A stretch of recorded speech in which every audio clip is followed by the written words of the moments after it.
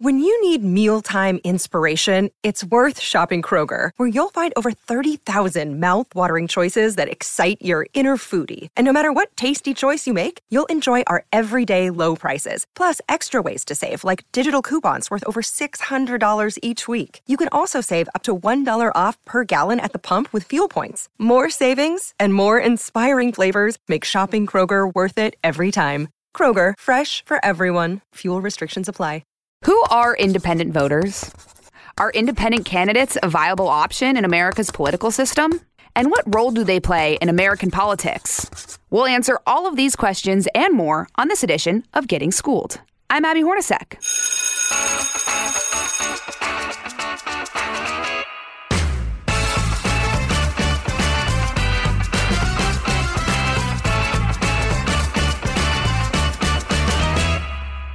In 1967, there was a convention held in Bakersfield, California. At that convention, what was then known as California's American Independent Party officially created a Constitution and Declaration of Principles. Now, in that Constitution, the party's founders stress a limited constitutional government and the rights of the states to govern their own local affairs. But most people know what it means to be a Republican, a Democrat, a Libertarian. But what about the people who don't want to identify with any party? That's where independents come in. So who makes up the independents in the country, and what impacts do they have on American politics? Well, here to talk me through all of this is Fox News Decision Desk Director Arnon Mishkin. Arnon, you're the guy. You've analyzed campaigns, the different types of voters. You've called elections for Fox since 2008. And I just want to say, first of all, thanks for coming on the podcast. And also, congratulations on your Harvard Fellowship. Thank you very much, Abby. Yes. Very well deserved. I'm up here in Cambridge, and it is exciting. Definitely. And grateful to have you on today. So let's start with this, Arnon. Who are the people who make up our country's independent voters? I think one of the things that has triggered the sort of growth of independent-minded voters, or voters who claim to be independents, has been the decline of the power of parties, and that has caused, but also the increase in the polarization of parties. So, back in the 40s, when Gallup first polled this, less than 20% of Americans claimed to be independent. Most 80% of Americans or more identified themselves as belonging to either the Democratic or Republican parties. Mm-hmm. And since then, it's gotten to the point where over 40% of Americans, if you ask them what party they belong to, would say, I'm independent. I'm neither a Republican nor a Democrat. Now, a lot of those people lean one way or the other. So you have two dynamics in play. One is that there is this social construct that it's not good to be partisan. You're better off thinking about each candidate individually and voting that way.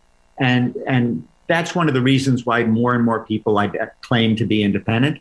The second thing is a sort of real thing, which is that both parties, the Republican Party and the Democratic Party, have become closely identified with a set of policy positions.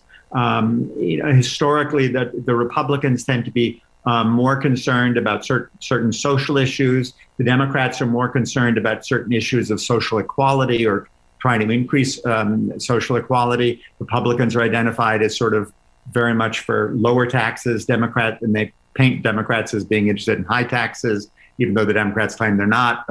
And so what you have is this increased polarization of America. And with that polarization, you have a lot of people who say 80% identify as, or think of them, agree with the Republican positions, but they don't want to say they're Republicans because that would suggest that they're sort of down the line supportive of what the Republicans stand for. Mm-hmm. And similarly, people who may majority agree with what Democrats stand for sort of don't want to say that. And so they identify themselves as independents. Interesting. So it's the increased polarization and the sort of the social desirability to call yourself an independent-minded voter. Where do independents tend to stand on certain issues? You kind of went over it a little bit, but in terms of principles, what do they go in to the ballot box usually looking for? That's a really good question, because a large number of independent voters actually lean either Republican or lean Democratic. Mm-hmm. You ask the people the first question, are you Democrat, Republican, or do you consider yourself independent? roughly 40% say I consider myself independent. But if you push them, more than 80% of those people who say they consider themselves independent lean one way or the other. And when you push them, depending on the election, on an election night, in 2020, I think only 5% of people, when you push them, refuse to say how they lean. So there's a whole set, a menu of things that for which sort of independent-minded voters tend to lean. And in many respects, they can be, on certain issues, more extreme than some partisans on either side of an issue. And so, for instance, there are many so-called independent-minded voters who are to the right of Donald Trump on certain questions of immigration and to the left of AOC on certain questions of tax the rich. Wow. So you have both those sort of extremes can be represented in an independent voter. And interestingly enough, some voters could be both, sort of tax the rich and prevent any new immigrants from coming to the country. So you have this sort of complicated system where these voters who take many different positions sort of pretend to or identify themselves as independent, but it tends to be a lot more complicated than that. Yeah, I mean, that is really complicated. And when I think about politicians, I guess my question for you is, how do they win over independents? If independents can be so polarized on certain issues and can lean completely in different directions for either side, how does one politician appeal to an independent? That's a really, really good question, and something that I'm actually doing some work on right now to try to figure out.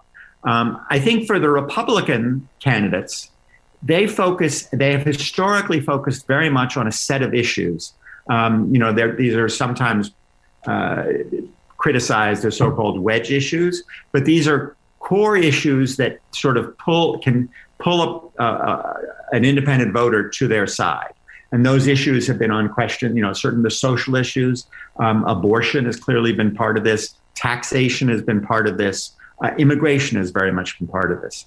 The Democrat, and that is one of the reasons I think the Republicans have been successful, because they've managed to peel off of what used to be Democratic type voters or middle of the road voters, peel them off to their side through a complicated set of these very key issue decisions about abortion, taxation, immigration, and the like.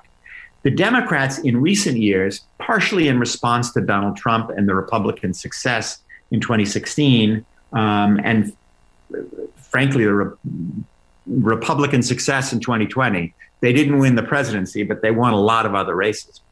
Mm-hmm. The Democrats have focused much more on sort of a response to Trumpism and a response to the Republican set of positions. And that's how you get basically Joe Biden. Because whatever you think of Joe Biden, he's basically a plain vanilla, political professional who's been was in the game for years and years and years. And what he was basically campaigning on is, I'm not like those people. I'm not going to fight the battles the way they fought the battles. I'm going to try to be sort of more bipartisan and the like. And I think that's, how he appealed to many independent voters. Got it.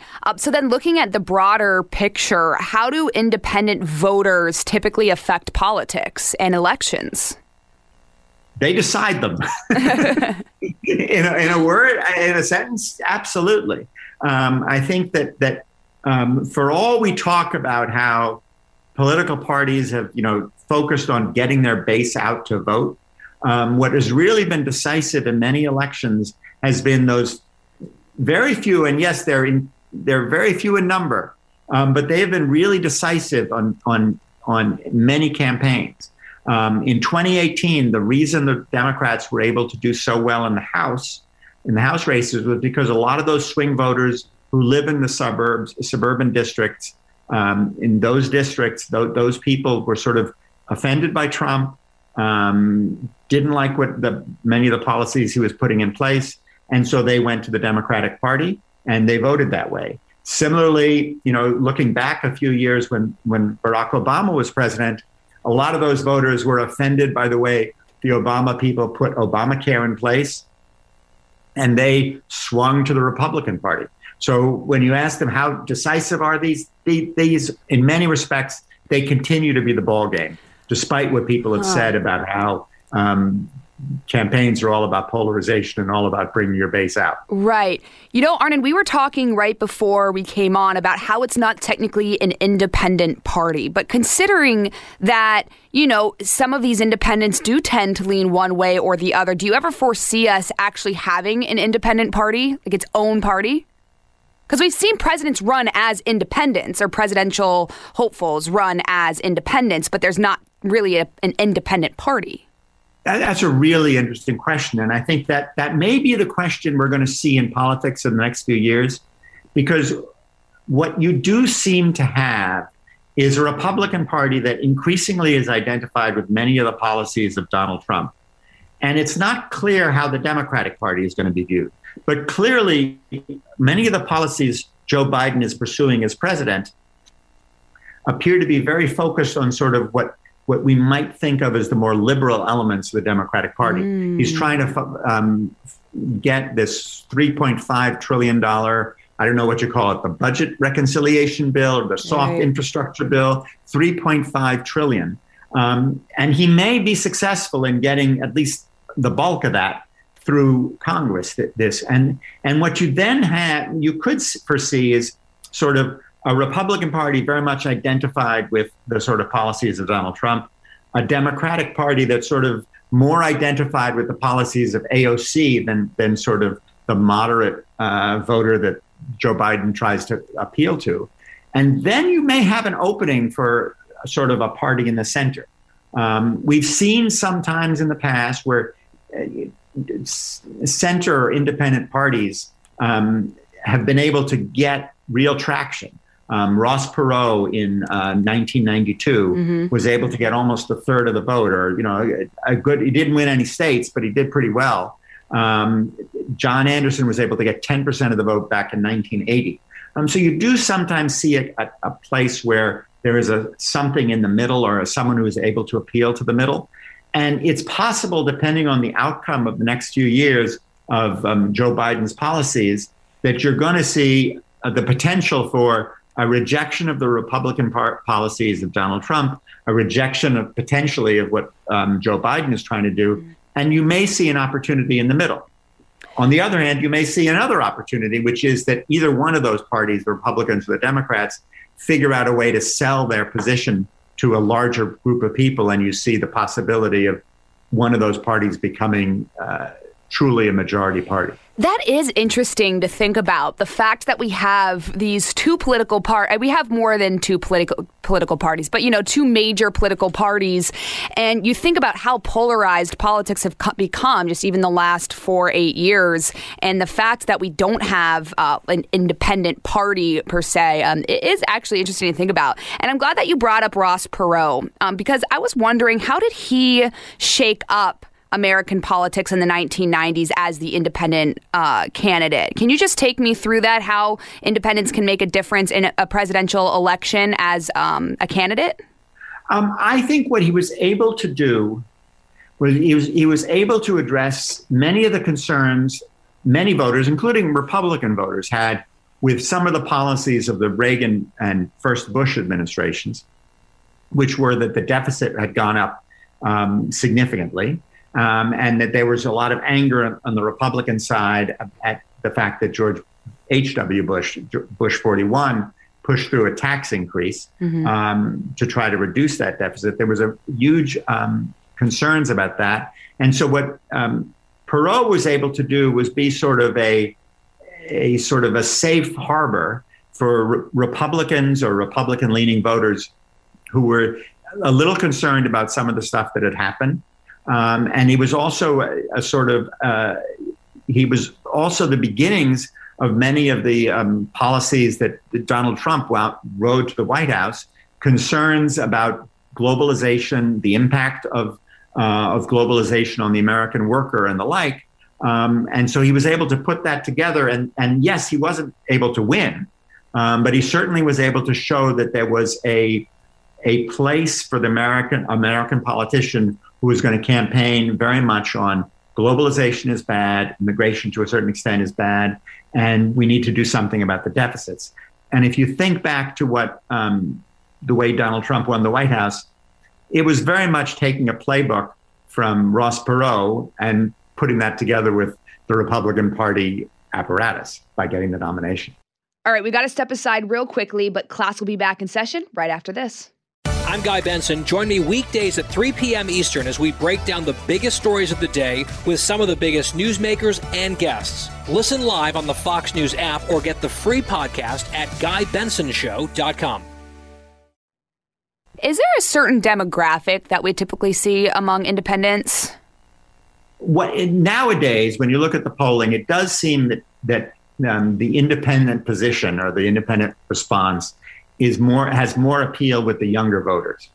Now, whether that's because younger voters are unwilling to sort of put themselves in one of the parties, or whether it's something that as they get older, they realize, I'm really a Republican, I'm really a Democrat. Mm-hmm. We don't know. But right now, what you see is that young voters are much more likely to describe themselves as independent voters than their parents. And whether or not they change over time, who knows?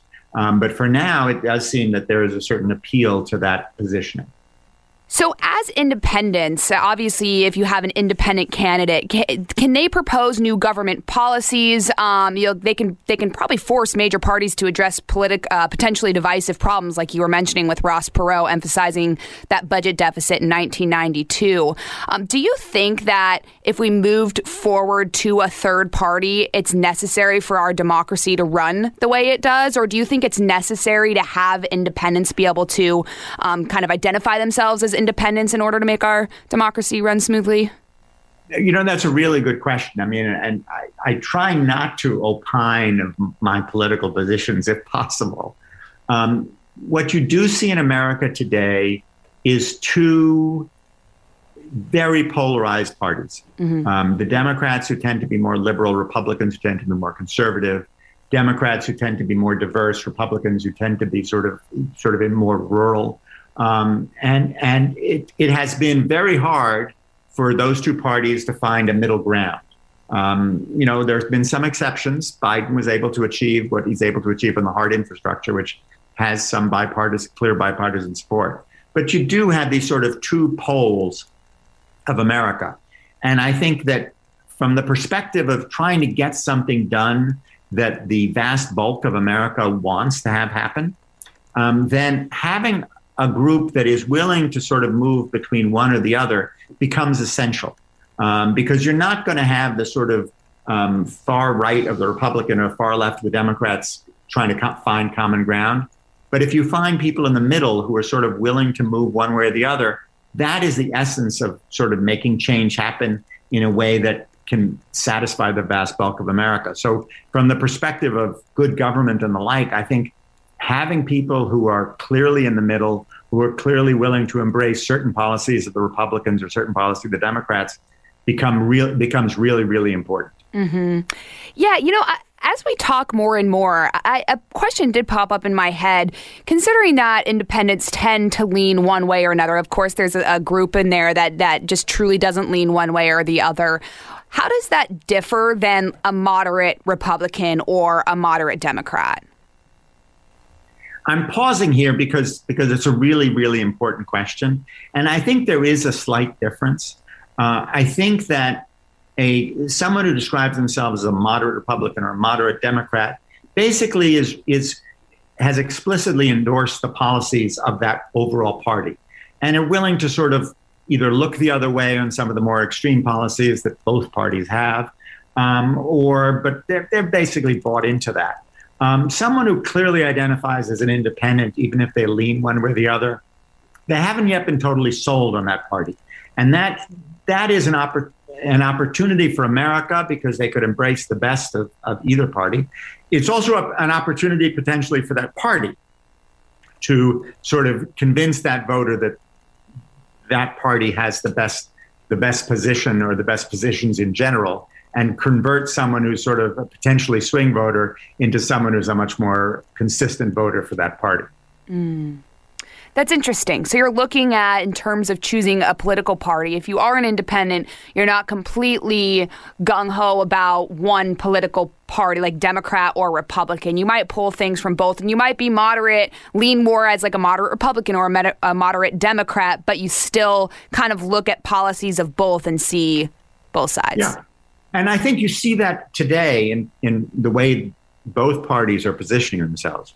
The bet Joe Biden is making on the electorate, I think, right now, is that he can pull some of those sort of Republican-leaning independents to his side by focusing sort of on, or allowing the Republicans to focus very much on sort of a very close embrace of the Trumpist position, which I think, may be an opportunity for the Democrats.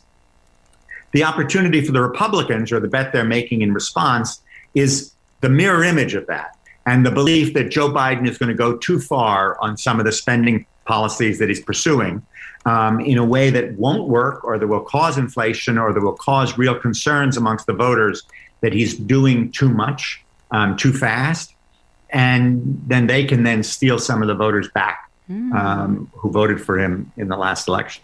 Do you think, Arnon, and maybe you don't have an answer for this, but do you think that we've seen more independents, having both former President Trump and President Biden kind of at the forefront of American politics in the last few years? Do you think we've seen more independents since both presidents have been a bit more polarizing? The answer to the question is we've seen more independents and less independents. I think that, the genius of Donald Trump politically was that he, and all politicians try to force voters to make a choice. Are you with me or are you with them? And that the genius of Donald Trump is he did it better than anybody. There was, very little middle ground when Donald Trump was running. You were either for Donald Trump or you weren't for Donald Trump. And that was the genius. I think it's why he won in 2016. It's why, even though he didn't win in 2016, a lot of people who realized they were kind of for many of the positions, and they voted Republican. And that's why the Republicans, at the Senate and House level did so much better in 2020 than we thought they would, and then the polls thought they would. So the genius of him was that he forced people to make the choice. And as a result, the number of people who were truly independent went down to the point where in our poll in 2020, we had only about 5% of people who were really independents. The harder part of that, and the flip side of that, is, well, when Donald Trump is in the rearview mirror and you're seeing about that, a lot of the people who sort of in the end chose to go with him may have, even though they may have had some concerns about various elements of that, a lot of that stickiness to the Republican side may have gone away. A lot of the stickiness to the Democratic side, of people who were totally offended by Donald Trump and voted for Biden, also went away. So I think with Donald Trump in the rearview mirror, to a certain extent, you may see an increase in the number of independents or independent-minded voters coming back. In the past, taking these last couple presidents out of the picture, boiling it down simply, why do you think we haven't seen more independent presidents win? Because in order to win an election, you need to do two things. You need to get your faithful out, and you need to convince a certain number in the middle to vote for you. This was, Richard Nixon's famous prescription. You move far to the right to get the nomination and as fast as you can to the center to win the general election. And the challenge for an independent is, yes, you can have a greater appeal to the middle, but what have you done to the faithful? And the faithful is still either right or left in America. And so that's the challenge for anyone who's sort of wanting to mount a sort of independent campaign to make. And that's why sort of center parties, they always, in any country, not just in America, we've seen this and we've seen this in many democracies around the world, those independent or center parties tend to sort of look pretty good, get a lot of attention from the media, and a lot of sort of intellectuals support them, but in the end, they don't have the faithful, and that's one of the two essential ingredients to an election.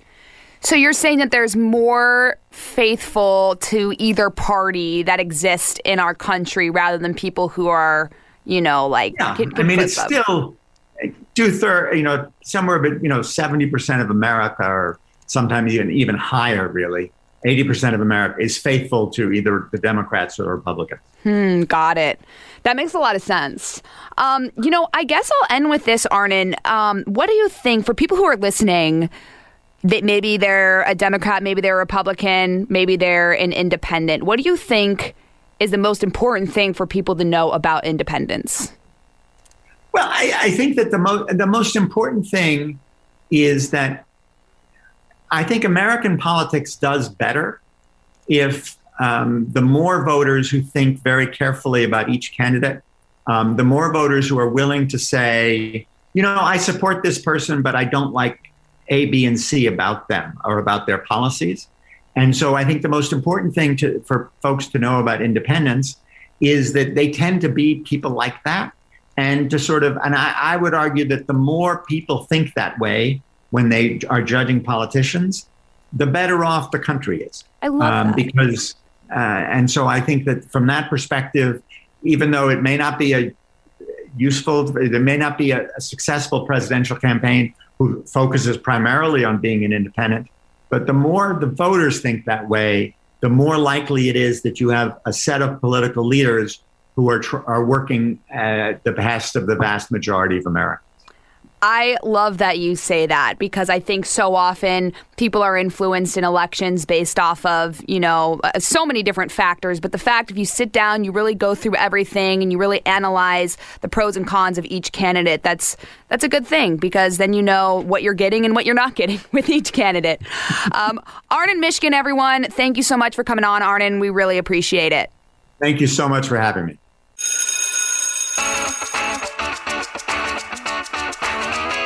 All right, if you missed anything from class, these are my office hours, and here are some top takeaways about independent voters. Number 1, the important thing to remember about independents is they're not technically an organized party. They don't identify with any party, and that gives them the fluidity of voting in either direction or for an independent candidate. But that being said, there is a large portion of independents who do lean either Republican or Democrat. Number 2, while independent voters and candidates don't identify with either party, that doesn't mean that they're moderate on all issues. They can be more to the right on certain policies than, let's say, a President Donald Trump, but they can also be more far left on issues than, let's say, an AOC. And number 3, in terms of demographics of independents, Arnon pointed out that you have a lot of young voters identifying as an independent because they are more likely to not want to lock themselves into a political party. Thank you so much for listening to this podcast on independence. For more podcasts, you can go to foxnewspodcast.com. And don't forget to subscribe to this one on Apple Podcasts, Spotify, or wherever you listen, and leave us a review. This has been Getting Schooled with Abby Hornacek on the Fox News Podcast Network. Class dismissed. Kudlow on Fox Business is now on the go for podcast fans. Get key interviews with the biggest business newsmakers of the day. The Kudlow podcast will be available on the go after the show every weekday at foxbusinesspodcasts.com or wherever you download your favorite podcasts.